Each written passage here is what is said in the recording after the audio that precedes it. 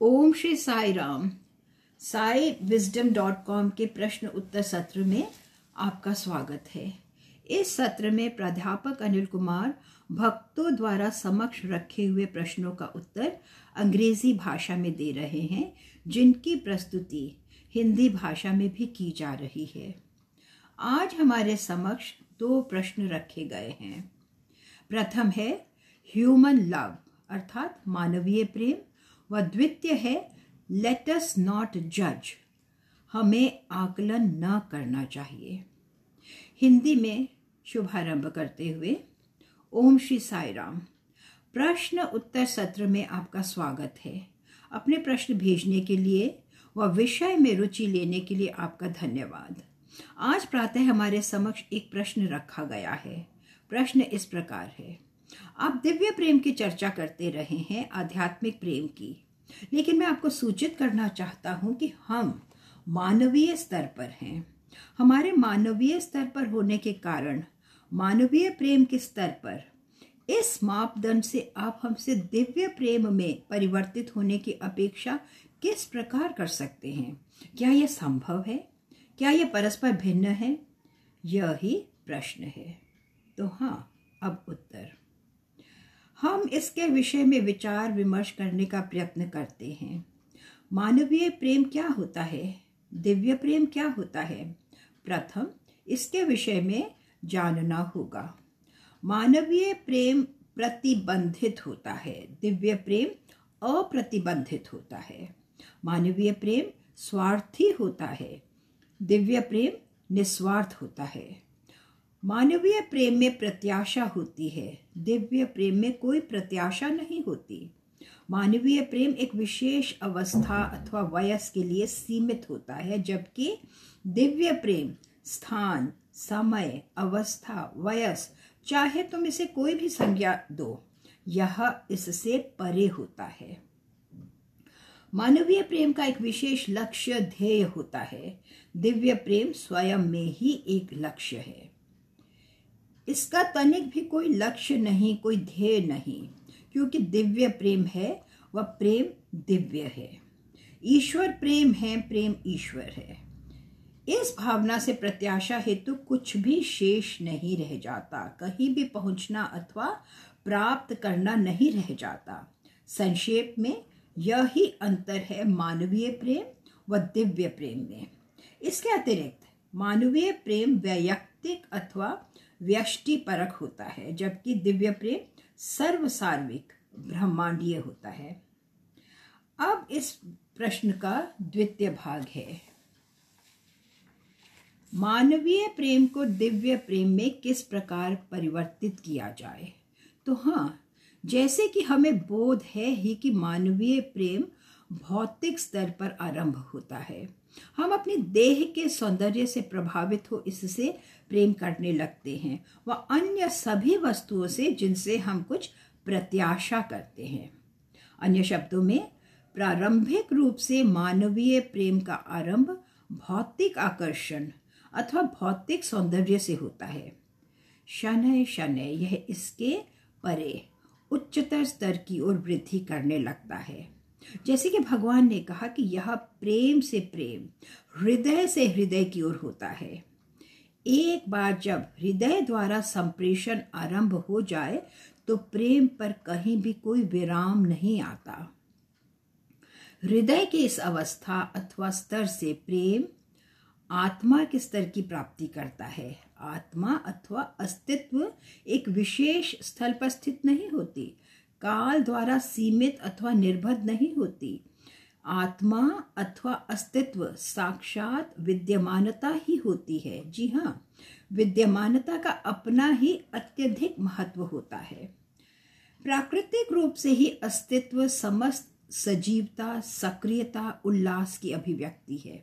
अतः भौतिक स्तर से हम हृदय की ओर व हृदय से हम आत्मा के स्तर पर पहुंचते हैं अथवा अस्तित्व के, यहाँ पर भी विराम नहीं होता। निश्चय ही ये तुम्हें सार्विक स्तर के उच्चतर स्तर पर पहुंचने में सहायता देगा, जो कि इससे परे होता है। तुम समस्त मानव जाति के प्रति प्रेम करना आरंभ करते हो व तुम संज्ञान करने लगते हो कि व्यक्ति मानवता का ही प्रतिनिधि है। अतः सार्विक स्तर पर यह विस्तृत, विस्तारित व सर्वव्यापक होता है। यहाँ से अभी भी हम उच्चतम स्तर पर पहुंचते हैं कि प्रेम साक्षात अस्तित्व ही है, जो कि रूप रहित है, निराकार।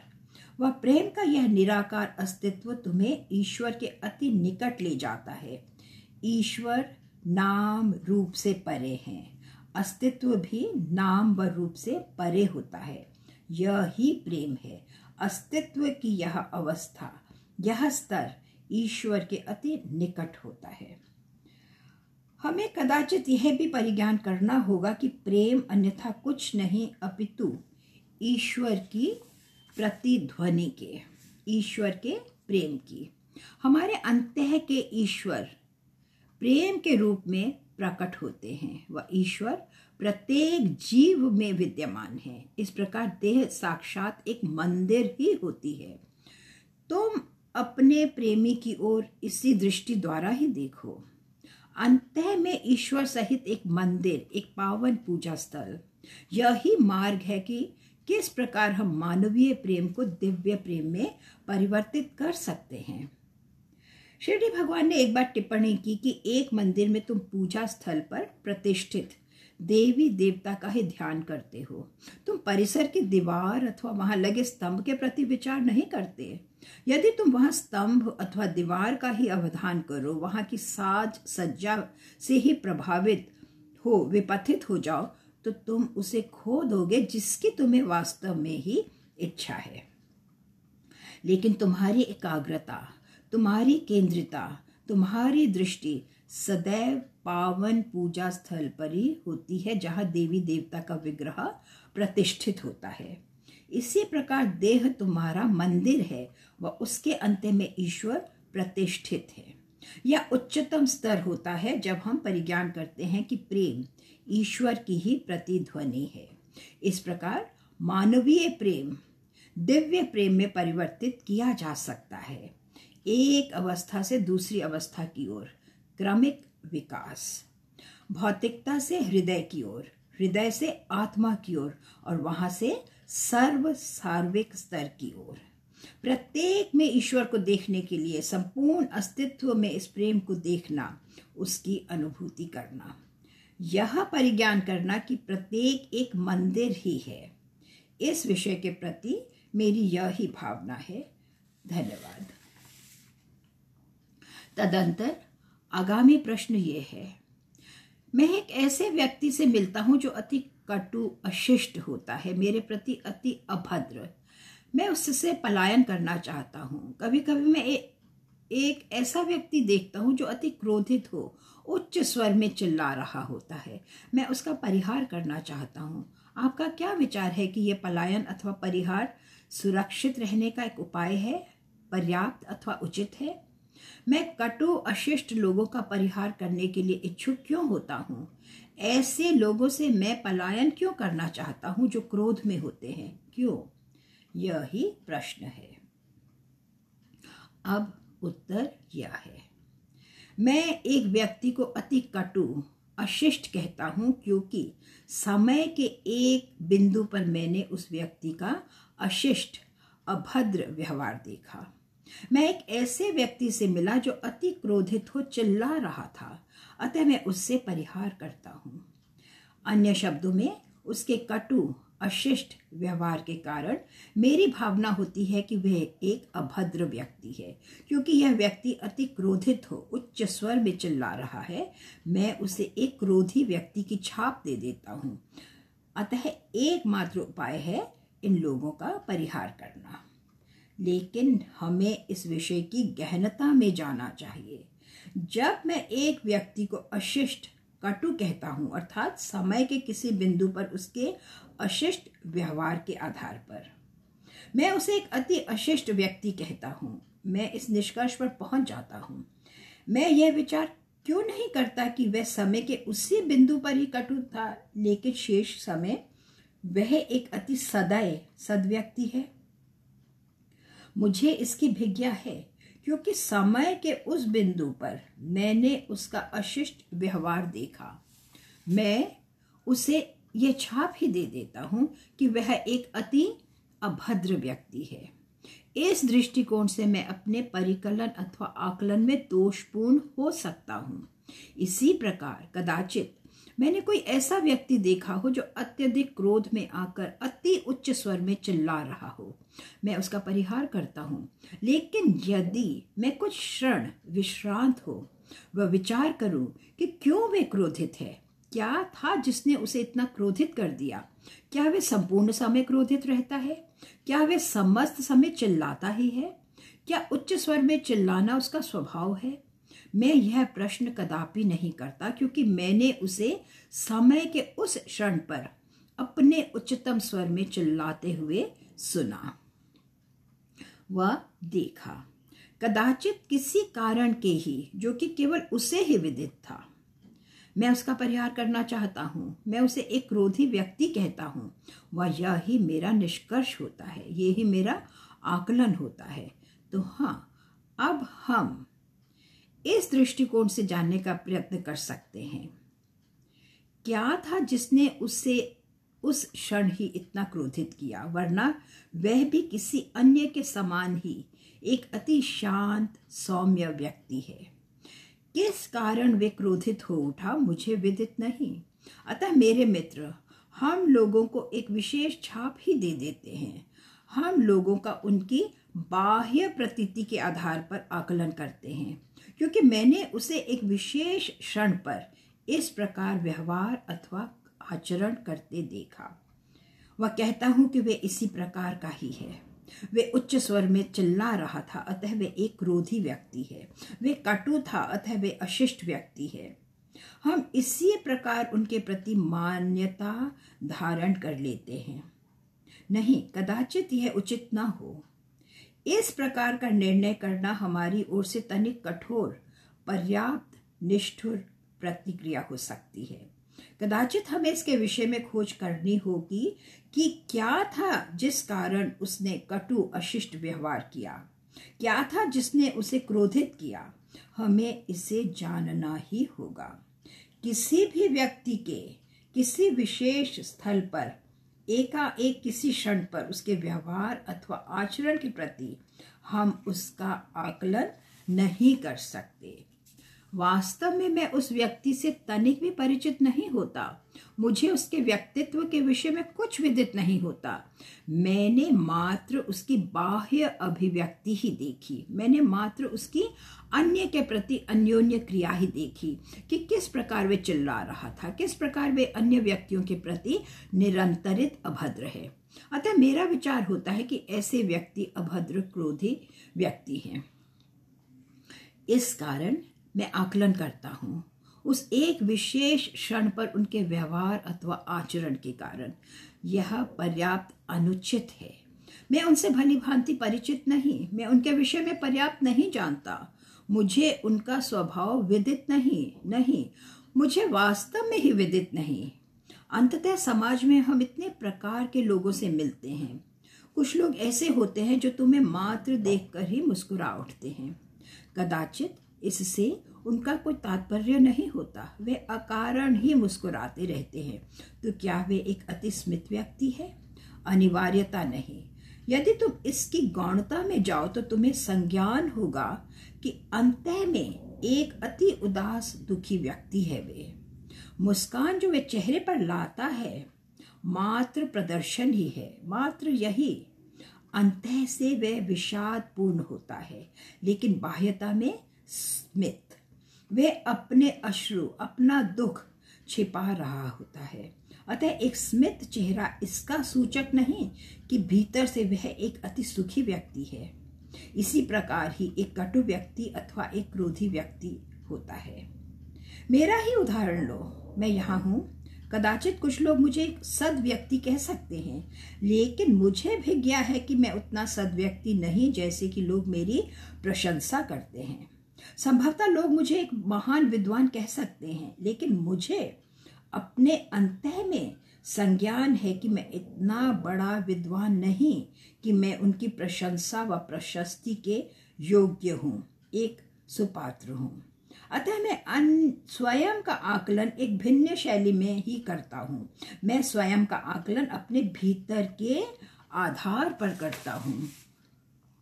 मैं स्वयं का आकलन अपने बाह्य व्यवहार अथवा आचरण के आधार पर नहीं करता। संभवतः मैं अपने अधिपति के साथ मुस्कुराते हुए हस्त विलाप कर सकता हूँ, यद्यपि अपने भीतर मुझ में उसके प्रति कोई सद्भावना नहीं होती। अतः जब यह एक व्यक्ति के संदर्भ में होता है तो व्यक्ति इसके प्रति भिज्ञ होता है कि किस सीमा तक वे बाह्य व्यवहार के प्रति वास्तविक होता है, उसके बाह्य आचरण के प्रति उसे संज्ञान होता है कि वास्तव में वे कैसा है, क्योंकि वे स्वयं का आकलन अपनी वास्तविकता के आधार पर करता है, ना कि अपने कार्यों के आधार पर, मात्र यही। अतः किसी को भी कोई छाप देने में हमें अति सावधान रहना चाहिए।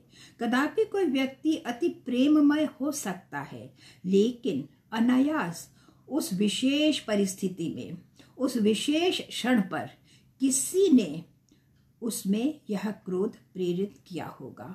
वह यह व्यवहार देखकर मैं एक स्थायी धारणा बना लेता हूँ कि वह एक क्रोधी व्यक्ति है। यह पर्याप्त कठोर अवधारणा होती है। अतः पावन बाइबल में यह उक्ति है, आकलन मत करो वरना तुम्हारा भी आकलन होगा। यदि आज तुम किसी अन्य का आकलन करते हो तो आगामी दिवस भविष्य में तुम्हारा भी आकलन किया जाएगा। स्वयं का आकलन करो वरन अन्य के, क्योंकि जो तुम्हारी भावना होती है, जो तुम्हें अपने विषय में विदित है, नितांत निजी ही होता है। तुम्हें विदित होता है कि तुम क्या हो। कदाचित अन्य को यह विदित ना हो। वह केवल तुम्हारा व्यवहार ही देखते हैं, तुम्हारा आचरण, तुम्हारा शिष्टाचार, तुम्हारा सभ्याचार, समस्त जो बाह्य प्रदर्शन ही हैं। अतः हमें गहनता में जाना सीखना होगा, संपूर्णता में ज्ञान करना सीखना होगा। केवल तभी हम निष्कर्ष पर पहुंच सकते हैं, न कि मात्र बाह्य व्यवहार, बाह्य आचरण द्वारा ही। एक बार जब हम गहनता में संज्ञान करने का प्रयत्न करते हैं, उसके व्यवहार को पुनः पुनः देखते हैं, तो हाँ, निश्चय ही हम किसी व्यक्ति को एक विशेष छाप ना देंगे, किसी का भी आकलन ना करेंगे। आकलन करने की इस प्रकार की हमारी भावना स्वतः ही समाप्त हो जाएगी।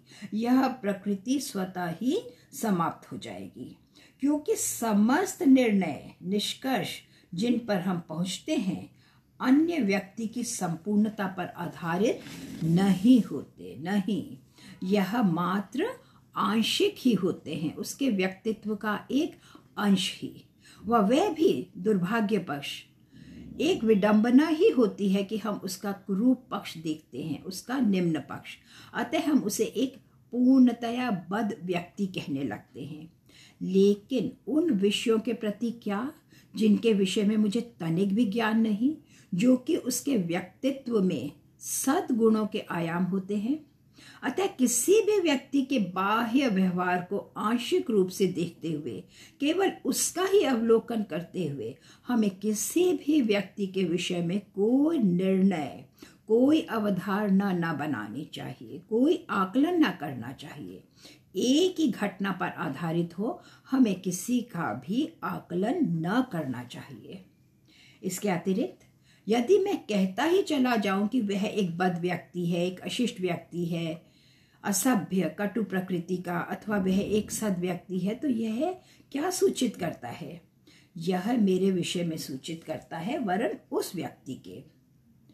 यह मेरे व्यक्तित्व का सूचक है कि किस प्रकार का व्यक्ति हूं मैं, कि किस प्रकार मैं समस्त समय एक अमुक व्यक्ति का आकलन कर रहा हूं। अन्य व्यक्ति के संपूर्ण व्यक्तित्व से बिना भिज्ञ हुए, बिना कोई विचार किए उसके विषय में मैं चर्चा करता हूं। बिना उससे पूर्ण भिज्ञ हुए, गहनता में उसे जाने, बिना विषय के संदर्भ का संज्ञान किए मैं निर्णय करने लगता हूँ व उसके व्यवहार के प्रति यह मेरा ही अर्थ निर्णय होता है। कितना मूढ़ है ये। मेरा अर्थ निर्णय मात्र आंशिक ही होता है। अतः निजी भावना अथवा अर्थ निर्णय तुम्हारे समक्ष के व्यक्ति की संपूर्णता पर लागू नहीं होता। यह तुम्हें इस निष्कर्ष पर ले आता है कि अमुक व्यक्ति अशिष्ट है, कटु है, उसका व्यवहार कुरूप है, यह उचित नहीं। अतः निष्कर्ष ये है, हमें कदापि कोई शीघ्र निर्णय न करना चाहिए, क्योंकि हम केवल बाह्य आचरण व व्यवहार ही देखते हैं, क्योंकि हम उसके संपूर्ण व्यक्तित्व से परिचित नहीं होते, उसकी वास्तविकता से जिसे हम नहीं जान सकते।